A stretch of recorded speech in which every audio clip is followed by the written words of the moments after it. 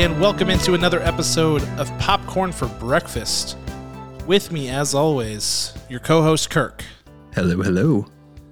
I'm your other co-host, Cam, and we are off and running on a new year with Popcorn for Breakfast. This is 2022 now. I had to think about it for a second there because we're still in that phase.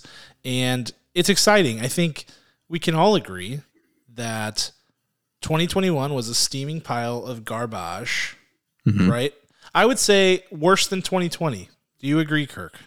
I firmly agree. Yes. Yeah, I agree. I mean, I really do think that. I thought about it before, and 2020 was a doozy because there were all the lockdowns and all of that. But 2021 was worse because it was another year of the same stuff, and there was like this wishy-washy back and forth thing that went on with it, where it was like, oh, this is the last wave, we're almost out, and things are back to normal, and then it's like, oh, just kidding, there's Delta. Oh, and also just kidding, here's Omicron, and also this will be how we live for the rest of our lives. Yes, for those of you listening in the year 2032, we're talking about the first wave of the coronavirus, COVID-19. Oh, it's still happening if they're listening in 2032, it's still happening. They've probably had COVID 13 times over. They're all dead, actually. Yeah, it could be. It's like the Matrix. They're living in a Matrix. There's aliens. It's a whole thing. We've been reset. Or machines. Yes. I mean, so yeah, it's starting to feel like that, but the new year is great because the new year always brings hope with it. And especially on the movie front, things look great for 2022. A lot of these movies that got delayed in 2021 are set to come out in 2022. And even though Omicron is sweeping the nation and the globe right now, these waves eventually end. They do eventually come to an end. And so maybe in the next month or so, we'll really be looking at no significant delays, and like we'll actually be able to look forward to this year's movies. And there are a lot of good ones, and we are going to do something at the end of this episode that we have not done in a super long time, Kirk, which is we're going to do a Schoolyard pick of 2022 films. So that's going to be a lot of fun.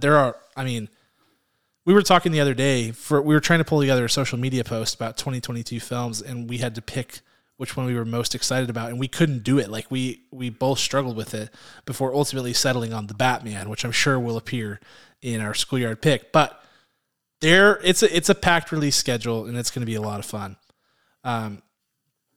Other things, we are doing What's Poppin' tonight, and then we are going to do later in the week, we're going to do our review of The Matrix Resurrections. Yes.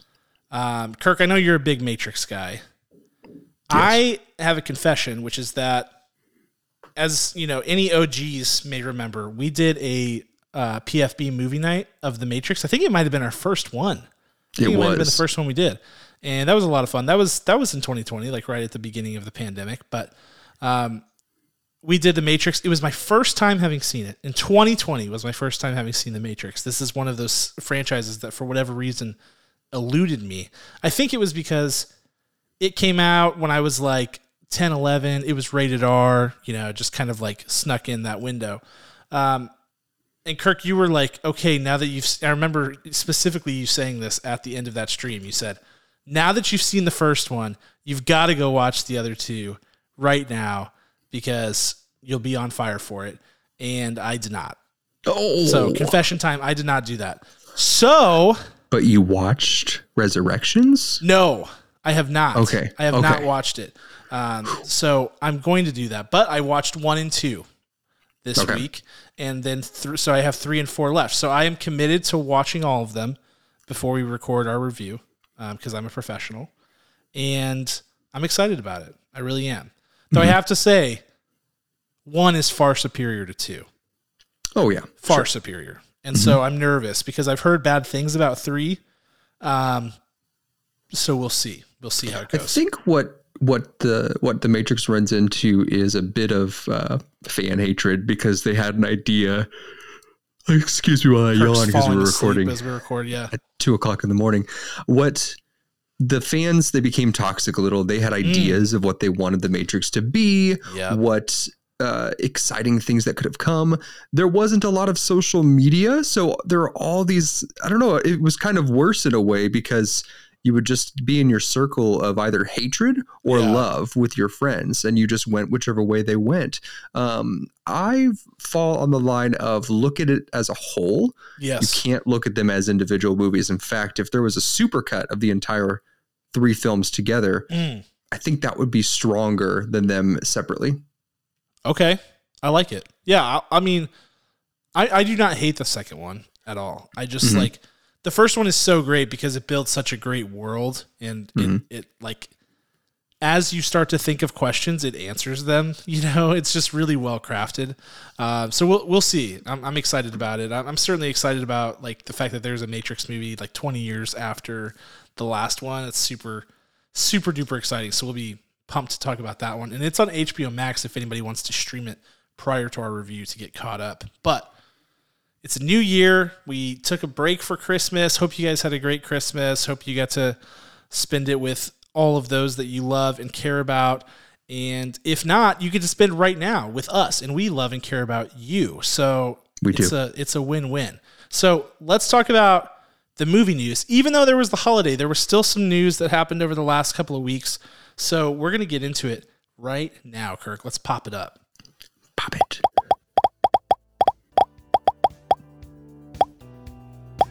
All right, and unfortunately, we do have to start on a heavy note with our What's Poppin', because, of course, the iconic, legendary actor, Betty White, passed away over the last week, and she was just about to turn 100 years old. She was 99. I know they had like a big 100th birthday celebration, like Fathom event or something like that planned on January 17th or something like that. So a real bummer. Obviously, the thing that's great about this in general, like, is that she lived an incredible life, which is so much better than when we have to talk about it for people like Chadwick Boseman, or, you know, people who are taken tragically at a young age due to some sort of horrible disease or something like that.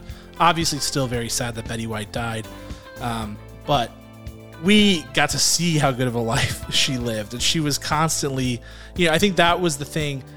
You look at her acting credits, right, Kirk, and you're like, you know, there's a lot of them, but this isn't like some huge, illustrious, like super awarded and lauded type of career. Like, she was doing a lot of TV stuff. She obviously did Golden Girls, which is, you know, just a legendary show in its own right. She was on the Mary Tyler Moore Show, which of course is iconic, but, you know, her career really is not her acting credits. It's what she meant to people outside of that. It's what she meant as a pop cultural icon and what she represented, which was, you know, endless youth, effectively. You know, she represented this idea of just like being so full of life and loving, you know, life and having fun. You know, she just had a total blast, and that was all the stories that you sort of saw on Twitter of people who knew her closely really talked about that and how much fun she was as a person. But Kirk, obviously want to get your thoughts on Betty White, gone at 99 years old. Yeah, the same thing. It's fascinating that her career was so big because she wasn't an Oscar Best Actor. She wasn't in a Best Picture that won. Like, it simply was the career she built for herself that made her so well known and so popular. It was the honesty that she brought to the screen, that she was unapologetically her, and that she wouldn't say no. She would always be in these crazy antics, whether it was on her premiere show, Golden Girls, or it was on someone else's show where she was guest starring. And she came to a point where, you know, we like to laugh about Nick Cage's meta theatricalness, but Betty White's been doing it way longer. I mean, she has played herself in real sitcoms for years and years and years. And shout out to one of my favorite performances of hers in, I think it was 2007, 2008, The Proposal with Sandra Bullock, Ryan Reynolds, and none other than the Betty White. That's my favorite performance. I've got it on DVD and digital, and I watch it on the regular. Yeah, it's it's a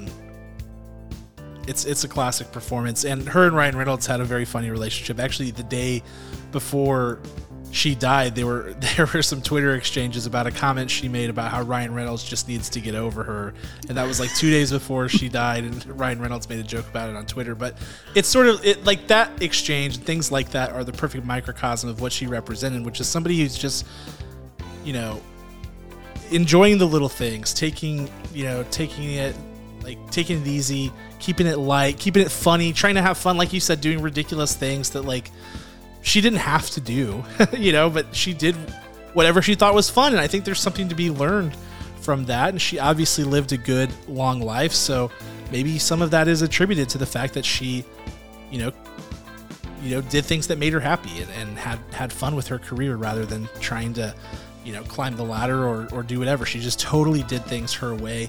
And I think that she really, as a person, kind of embodies what the show Golden Girls meant to people and what that style of show, because I am not someone who has watched every episode of that show, but my wife loves the show and I've seen episodes in passing, and I'm always struck by just the tonality of that show and based on when it came out, and just the whole idea and concept of that show is so fascinating. But what it represents is just like, live your life to the fullest. It doesn't matter what age you are, like, have honest conversations with people, have hard conversations with people that you love. And that's what Betty White was all about. So sad to see her go. Would have loved to see her go to 100 and get the big tribute that she definitely deserved. But she got a heck of a tribute over the last week across all social medias and news networks and everything. So rest in peace, Betty White. You will definitely be missed. We will miss you so much.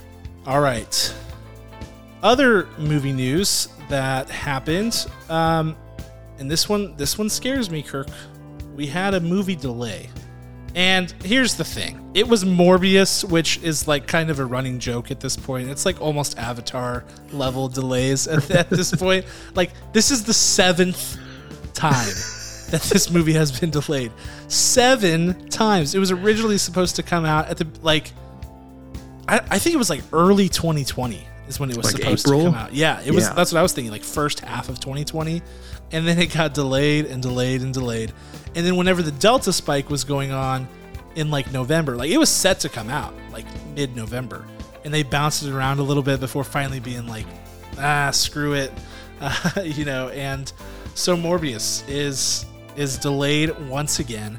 Its original, or I can't even say original release date. The release date it got moved from was January 28th. And now it will release on April 1st. Oh, so it will be interesting to see what this represents. On the one hand, it could just be a situation where Sony is saying, you know, Spider-Man's still crushing it in the box office. Let's ride that wave. Let's take another push at really advertising this movie for April. Give it a few months to marinate and get people excited about it with a new campaign. Maybe we can do some stuff to tie it into No Way Home. Whatever. I think that's certainly on the table. Obviously, the elephant in the room is Omicron and the crazy case numbers that are going on right now. But I think what's different this time around is that the lockdowns haven't really happened. So you don't have theaters closing. And so any speculation around Omicron would just be they're guessing people won't feel safe going to the movie theaters, which is certainly possible because it's pretty bleak out there right now. But I tend to lean towards maybe they're just not ready to release this film and they want to let No Way Home scoop up as much money as humanly possible. Kirk, what do you think? I think it's definitely part of that. There's also probably the fear that this movie will be terrible and harm the Spider-Man franchise.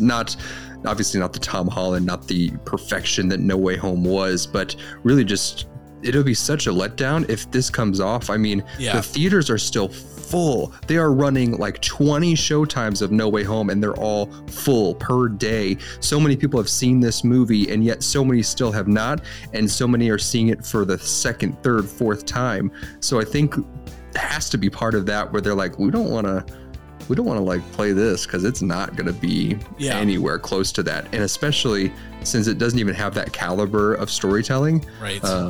It's gonna, as soon as it gets, the reviews are published and they drop, there will be no one seeing this, no forgiveness with right after. Oh, you're just signing off on it. You're signing the death certificate. Dead upon arrival, Morbius, says Kirk. It's going to be absolutely atrocious. And we will not, just like we will not see Jared Leto as the Joker again, even though we've been teased that maybe we will not see him as Dr. Morbius. Are they still teasing that? Are they still teasing he'll come back as the Joker? I think they are. Oh, I think my they are. word. Can we please? Can we not? Yeah, I mean,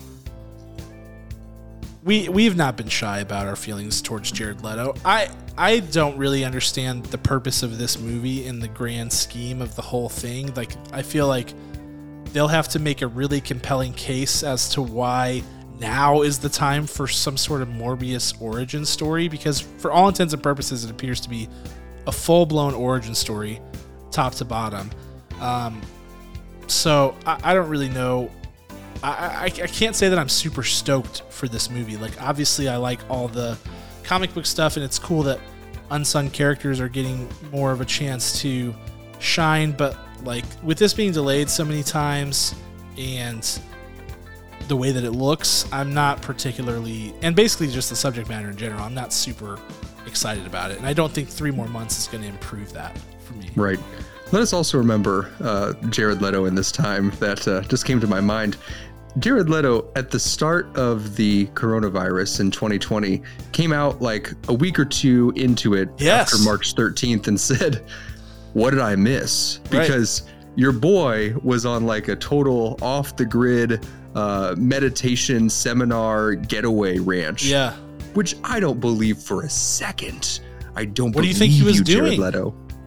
What do you think he was doing? You think he was like sucking people's blood? Do you think he's an actual vampire? I think that was a publicity stunt. Oh, He's thinking, sure. No one else is going to have the gall to come out and say, "Oh, I was on a meditation retreat, didn't have my phone, nothing, no one knew I was there. Here I am." That's a weird stunt, though. I mean, he's a weird guy, but exactly. That's. I just can't imagine that this movie, this origin story of another villain right away after a second Venom, is going to do well. I just don't see it doing well. So do you lean more towards this being Sony's prerogative rather than the pandemic dictating the delay? Yes. Okay. I am leaning that way as well, but I am nervous. Like, I have to admit, I am a little bit nervous just because the Omicron case stuff is not getting better right now. So, like, I don't know. Like, I haven't read anything on it recently because I've kind of stopped reading stuff about that for my own mental health. But I don't know that we've peaked yet. And I get nervous. Like, January movies being pushed is not going to cause me upset. It's like, if I start hearing things about March movies being discussed for delay, I'm going to start getting freaked out because there's some big movies coming out in March. The Batman comes out March 4th. There's some big time movies coming out then, so I will start to get concerned that we're in another 2020, 2021 type of situation when that starts to happen. But January, like, I get it. Let's pump the brakes on any panic. And like Scream, which is supposed to have a big theatrical release, that's supposed to come out in like 2 weeks. So, that one hasn't moved yet, so we'll keep an eye on it. Have we even seen a trailer for this? We have, just the one, I think. So brief. Yeah, it hasn't been widely publicized, which I don't really get, especially for a January release of a horror film, especially for Scream. Like, I don't know. But yeah, that one's coming. It's on the way.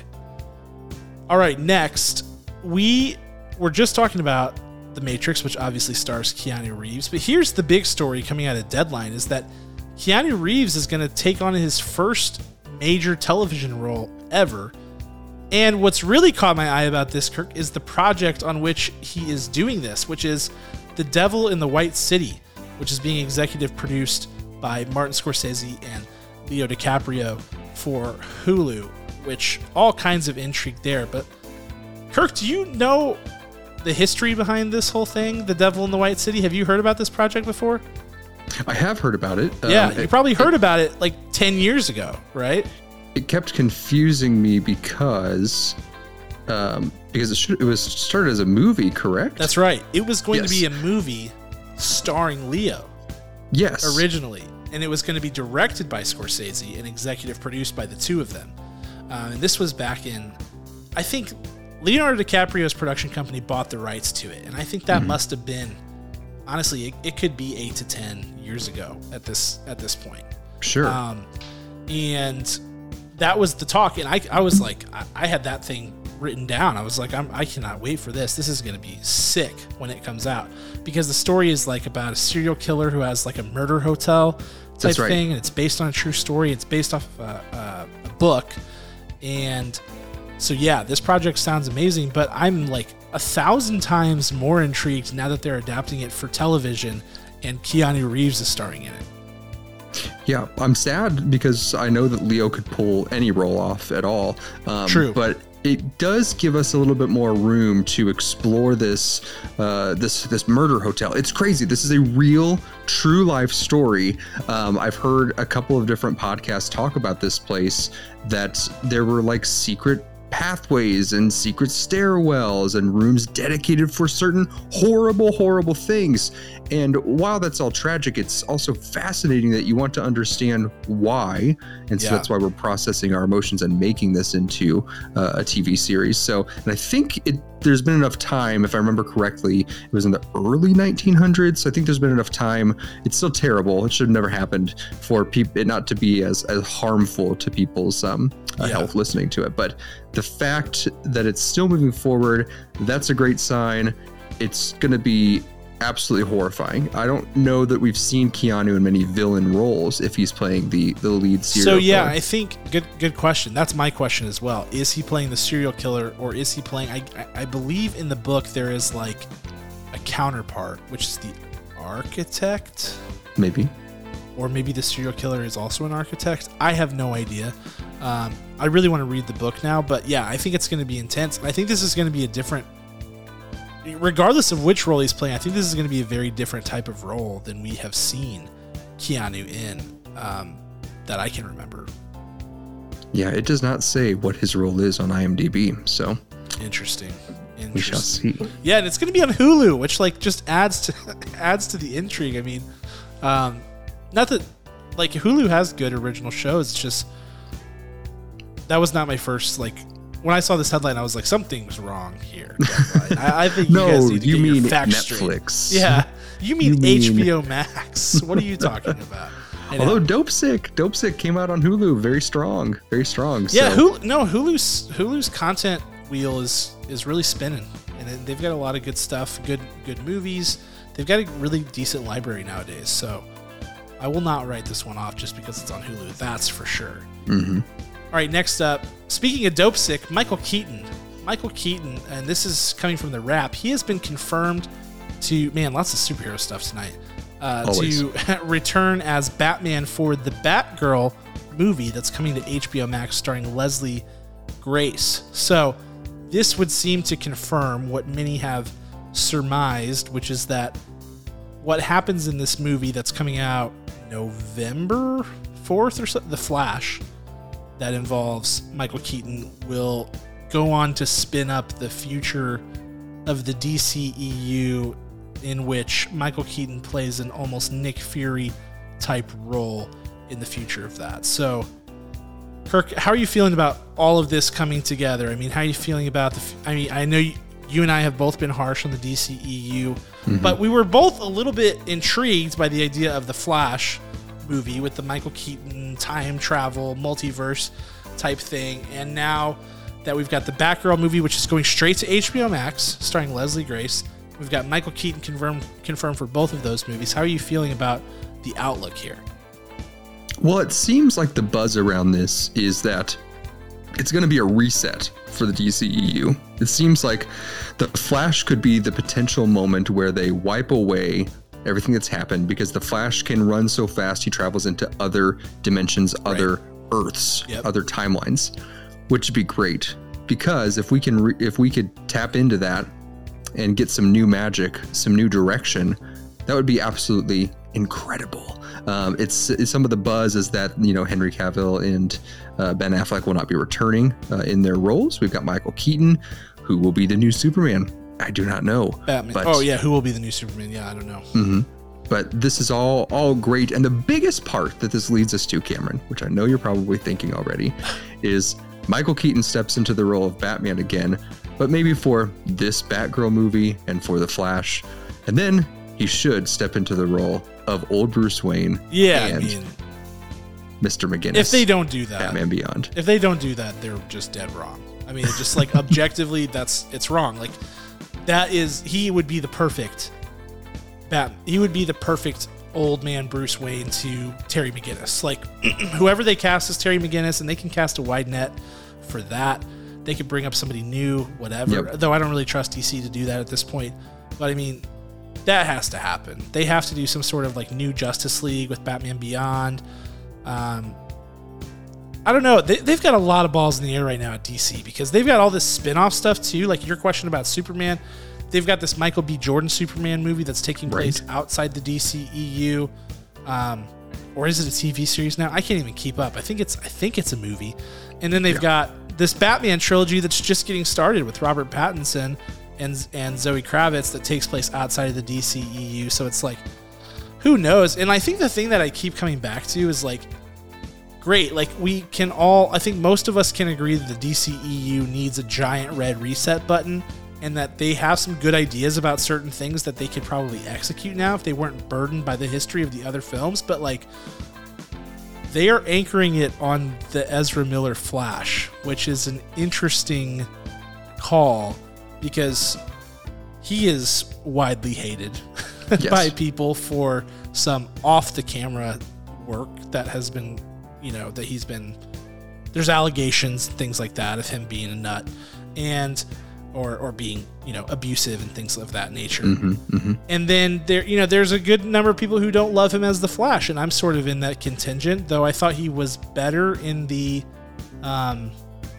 Justice League, the Zack Snyder cut, because he got a little more screen time to flesh out that character. But I think it's an interesting horse to hitch your wagon to for your big reset. Like maybe there will be other Flashes that come around as a result of this movie, and they'll just slide him out and slide a new Flash in. I'm not really sure, but it's definitely intriguing. Yeah, I'm with you on that boat. It is fascinating that he's the flagship, or at least his character, and of course him. We do see all other versions of him in the trailer. He's confronting them. He's largely in the back round of many of these critical scenes, but I still don't understand. They had such an incredible, and still do, CW Flash, Grant Gustin. Does an absolutely incredible job. Why they didn't select him to move forward onto the screen absolutely blows my mind. That would have been their bridge of taking their shows to their movies and keeping them the same. If he doesn't show up in this and take over by the end of it, or at least get an intro so that he could potentially take over, I'm going to be ticked, because your boy is so good and so much better than Ezra Miller. He's really, really quite fantastic. Yeah, it'll be interesting to see what they do. And I think they have a hard time crossing the line into the CW stuff, because that, just from a quality perspective, is obviously a tier below what they can do, maybe a couple tiers below what they can do with the big time movie budget. But I agree that show is widely loved. That Flash is widely loved. So they have to find a way to tie that in there. But we'll see. More Michael Keaton is never a bad thing, in my personal opinion. So let's hope that it works out for them. Let's talk about John Wick Chapter 4. Man, lots of Keanu today. Matrix, Devil in the White City, now John Wick. It got delayed a whole year, Kirk, after it was already delayed a year. Okay? This is not okay. This movie is, as far as I know, is like pretty much done. Or maybe shooting got delayed because of COVID, but like, the original plan was that The Matrix 4 and John Wick Chapter 4 were going to release on the same day, and it was going to be my birthday in 2021, and I was so excited. And then COVID blew that up, which is the worst, because COVID is the worst. And not only that, but it got delayed to 2022, and then out of the blue, they're just like, oh yeah, by the way, we're delaying it from May 27th, 2022, which would just be 4 months away from now, to March 24th, 2023. That's almost an entire year. What is happening? What is happening? I think Keanu's trying to tell us that his audience can only handle one Keanu movie a year. That's it. I disagree. He cannot. It's the draw of him is the exclusivity. Yeah. Exclusivity. He's worried our brains would explode if we had too much Keanu. I think that when you see him on screen, he digs deep into your soul. And if he does that too many times, you will lose yourself and explode right there in the theater. It could be. I hadn't thought of that. Yes. But, well, I mean, I'm a Keanu expert, a Keanuologist. You're the foremost expert on this sort of thing. Yes. Whatever the reason. Today. Whatever the reason, his heart or his shoes. This needs to stop. We need to stop this because Keanu, not even Keanu, John Wick is fantastic. And they have been teasing us with Chapter 4 for forever. And they were doing all this like, we're going to film 4 and 5 at the same time so they can come out faster. And I was like, yes, please, all the John Wick. Then there was like this spin-off show, The Continental, which is still happening. Though Mel Gibson is in that, so that's interesting. And then they're doing they teased this, or there were rumors of this Ana de Armas spin-off of John Wick. Yes. I'm like, dude, at some point you got to give us a John Wick movie. Like, you're really hanging us out to dry here. This is not okay. Right. It's not so okay. I guess they got too caught up. The only thing that will make it better is which they probably will, if all of those tie together. But I still feel like they should have given us John Wick 4 first, yes, and then made them tie in together, give us John Wick 5, and then make them still tie in together for the John Wick verse. I agree. It's not fair. And I'm sad about it, and that's why I brought it up, because I just I'm shocked. Even every time I read it, I'm like, they delayed it a whole nother year after they had already delayed it a year. So it literally, it's now getting released 2 years after its original release date. What in the world, dude? That's like Morbius status. Yeah, it's like Morbius. And if they delay it more, I will literally die. And also, it's like Avatar, which Avatar 2, maybe it'll make an appearance in our Schoolyard pick later, but it's supposed to come out this year after 12 years or something since the first one. I'm pretty sure the first one came out in 2010. So, interesting. All right. That's all we got for What's Poppin', but I do want to fill you in on some things, some what to watch things, so you know, because there's always lots of stories out there. It's hard to figure out what's actually out. Just 4 big things I want to call out that happened over the holidays. Book of Boba Fett, episodes 1 and 2 drops tomorrow. Yes, if you're listening to this, it's already dropped because this episode releases on Wednesday. So episodes 1 and 2, the Book of Boba Fett, is out on Disney+. Also on Disney+, Encanto. They released it. It came out in that Thanksgiving release window, but then as a Christmas gift, kind of like what they did with Soul, they dropped that movie, Encanto, on Disney+ on Christmas Eve, the 24th. So now it's available at no extra charge, no premiere access, no nothing. Best present ever. Encanto? Yes. Yeah, man, it's a banger. We're not going to review it on this podcast because we just sort of ran out of time, but it's good. It's really good. 10 out of 10. Every song is an absolute banger. Just totally slaps, and they get stuck in your head big time. So it's a good one. Return to Hogwarts, the Harry Potter documentary, has released on HBO Max, and hilariously, I saw this story today in one of the documentary things that they reels that they edited together. They used a child picture of Emma Roberts instead of Emma Watson, and they got roasted by fans on Twitter, and they are editing it now. Yes. So that's happening. So go watch it. Get it while it's hot. The Emma Roberts picture in Return to Hogwarts. But I'm excited to watch that. I haven't gotten a chance to because I know my wife wants to watch it, so we got to link up to watch that one. And then Don't Look Up, which was out in theaters the last time we talked about it, is now on Netflix. It remains to be seen if we will review it on this podcast. I think there's a chance. It has already had 152 million hours of streaming on Netflix. Wow. It had a huge debut, which I saw Adam McKay tweeted that he was flabbergasted by that. So pretty awesome debut for them. Obviously a very star-studded cast, but we'll dig into that. So those are some things you can watch. Also, I have to recommend that you watch The Matrix Resurrections before we do our review later this week. But now that What's Poppin' is over, let's do our Schoolyard pick, and we'll get out of here. It's been a long time. So for those of you who are new to the program or new since the last time that we did a Schoolyard pick, here's how it goes. It's called Schoolyard pick because it's effectively just like a Schoolyard pick, like you're picking teams in dodgeball or kickball. Everybody up against the wall. Let's take turns picking our best team. And so what that means is Kirk and I will take turns picking which movies we're most excited for in 2022. And once a movie has been picked, it cannot be picked by the other person. So savage. That's the rule. I'm going to give Kirk the first pick, just out of the goodness of my heart. That's sweet of you. Yeah, so whenever you're ready, Kirk, fire away with your first Schoolyard pick. Well, I have to go ahead and pick the Batman. It's a great choice. Very simple, very simple. You know, over the course of this podcast, we became real big RPATS fans, Robert Pattinson fans. I think in the very first 2 episodes, we were kind of just digging on him like he's Batman and trying to dive into his filmography and trying to see what he's all about, why the love for him. And man, oh man, he's come a long way with some great performances before this, and this may be his very best one yet in the Batman. So excited to see it.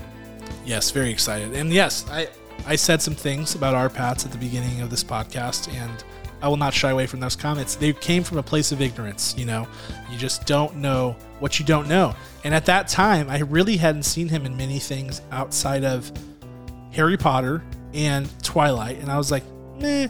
But then I saw Good Time, and then I saw The Lighthouse, and I started to put these movies together, and I was like, holy crap, this dude can absolutely bring it. And so yes, it's very exciting, and the trailers look so good. Holy crap, it looks so great. It's gonna be awesome. Okay, my first pick, and I can't pick the Batman, so I have to get real creative here. I am going to go with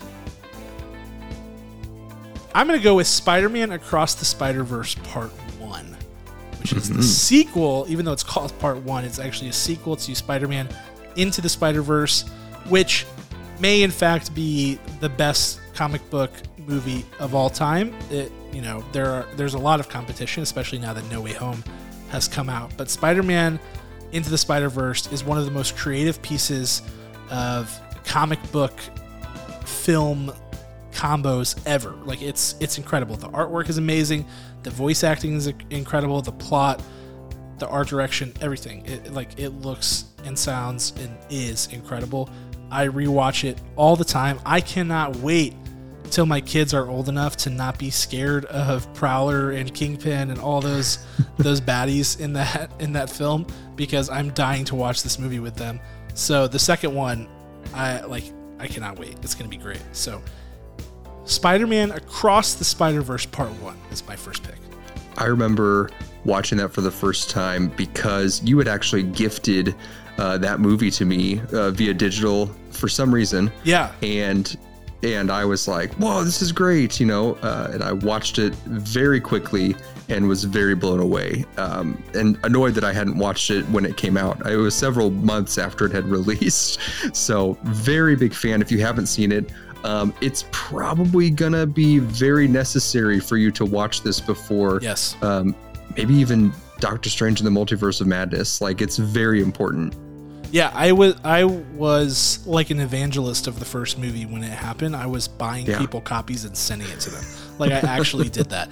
I sent it to my nephews just like totally unprompted because they were old enough to watch it, and I was like, I don't care if you've seen this, like, this needs to happen. So yeah, that movie's incredible. All right. Next up, you, Kirk, go ahead. My number 2. I'm going to go in a very different direction for number 2.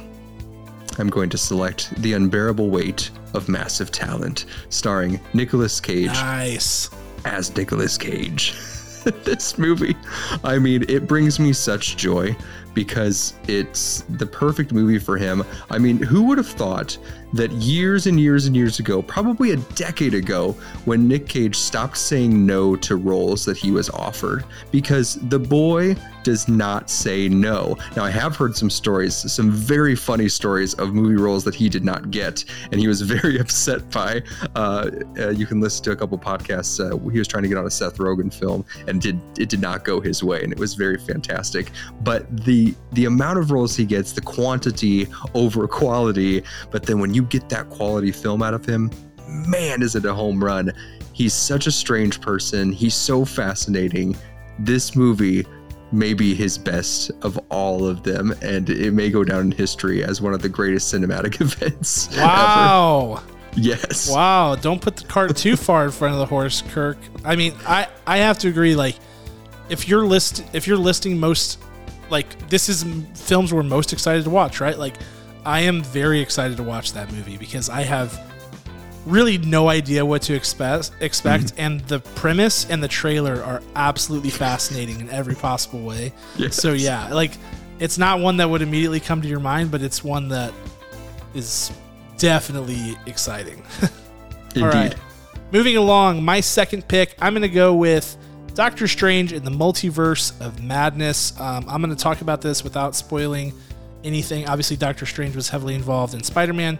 This movie appears to pick up on some of the stuff that happened in Spider-Man, so I'm not going to talk about that. But what I will talk about is excited for more Doctor Strange. I think I've said on other podcasts, I think that they're going to use this movie to tie in a lot of other Marvel properties that we haven't seen before, which I'm very excited about. We get more Scarlet Witch for the first time since WandaVision. We get Mordo back, who is played by Chiwetel Ejiofor, so that's very exciting. I could not be more excited for this movie. I think it's going to be a blast, and a lot of people kind of dinged Doctor Strange 1. They were like, it's kind of a boring origin movie, and I disagree. I really liked that one. It's not the best Marvel movie of all time, for sure, but it's fun to watch. It's a good quality movie, and I'm excited for him to get his day to really shine. I think this movie will be it. So Doctor Strange in the Multiverse of Madness is my second pick. Yeah, I think Doctor Strange 1 is... There's a hard jump for people because I had the same problem when I watched it the first, even the second time. There's not really a big moment where it's like, oh, that's how he figured it out. It just kind of happens, like just with his hard work and studying, he becomes able to access this. And it always had to be in there, right? Part of fate, part of the timeline. But there's just something that clicks for him, but we don't see that click moment. We just see him getting better and better and better at an acceleratory rate. So I can see why there's some, it could have been told in a better way, right? So I could see that. But going back and watching it, if you just accept that portion of it, which is very brief, then you're good to go, because the rest of it is very smooth from the beginning to the end. Yep, agreed. All right, Kirk, your third pick. My third pick's going to be, well, it can't be John Wick 4, can it? All right, cannot. Too soon, Kirk, too soon. How about Thor, Love and Thunder? Ooh, that's a good one. Coming out in November. I love Thor. I love Chris Hemsworth. Natalie Portman's back in the fold. We're going to have a real good time seeing what him and Taika Waititi have put into play, because this is going to be just absolutely just insane. I mean, you've got Thor coming off a crazy arc and coming back into who knows what. Is he going to be Party Thor? Is he going to be back to his old self? What kind of state is Thor's mental health in at this point, and what's he going to do with that to move forward? I'm so excited for Thor. Yep, that's going to be a good one. It's very exciting. The Guardians of the Galaxy are involved in that one, so that's going to be good. My third pick, I'm going to break up the Marvel trend and go with Babylon, which isn't coming out until December 25th, but it's the next Damien Chazelle film. It's got a stacked cast, including Samara Weaving and Margot Robbie and Brad Pitt and many, many others. Damien Chazelle has done nothing but put out bangers since he burst onto the scene. He's done Whiplash, La La Land, First Man, all of them spectacular films, and this one looks like it's going to be really interesting. We haven't seen anything from it yet, but just based on the cast and the direction of the movie, it has to be on the list. They're releasing it in the middle of award season because, duh, I think it's going to be around for the awards. So I'm excited. I'm excited to hear more about it, and I can't wait to see it. Excellent choice. Excellent choice. My number 4 pick has to go to Mission Impossible. Yes. This, I can't tell you how many times that I go back randomly. It's kind of like a drug. Like I have to walk away from it because it becomes so addicting. And then once I start Mission Impossible 1, I skip 2 and I watch 3 through 6. Yep. Because 2 is just a mistake. Anyways, this number 7, they haven't messed up since number 2. I don't anticipate them doing it again. They use that to run away from. It's going to be another incredible installment, I'm sure. Just wonderful, wonderful techniques, stunt work by Tom Cruise, pulling out all the stunts himself, as many as he possibly can. Just the smart, the intelligence of that character of Ethan Hunt just drives me to see it, and I love it so much. So Mission Impossible 7, I'm hoping you don't let me down. Yeah, it's going to be exciting. It's going to be exciting. What a franchise that one is. It's so great. All right, my 4th pick. I am going to go with Jurassic World Dominion. With Jurassic World Dominion because, nice. And I didn't love the second one, but I really loved the first one because I thought it was a really smart way to reapproach that franchise, to fold in new characters, and it made for a really compelling and fun movie. But Colin Trevorrow is back behind the camera for this one. He has a really clear direction, I think, that he's trying to go based on the title of the film and some of the short film type stuff that has come out, some of the promotional material. So I'm excited for it. I mean, I think this is one of those, it's like high ceiling, low floor type of thing where it could be really good or it could be really, really bad. But I'm leaning towards really good, and I'm excited to see how they wrap it up, and excited for the original cast to be more involved in the fold here. So Jurassic World Dominion, I'm gonna put out a flyer for that one. Beautiful, beautiful. My final pick is going to go to The Fabelmans. Ooh, good one. Which is a semi-autobiographical film based on Mr. Steven Spielberg, director Steven Spielberg. Based loosely on his life is what I understand. So obviously most of what Steven Spielberg puts out turns into gold. He is King Midas. And coming off of West Side Story, I don't know if he's got anything loaded for directorial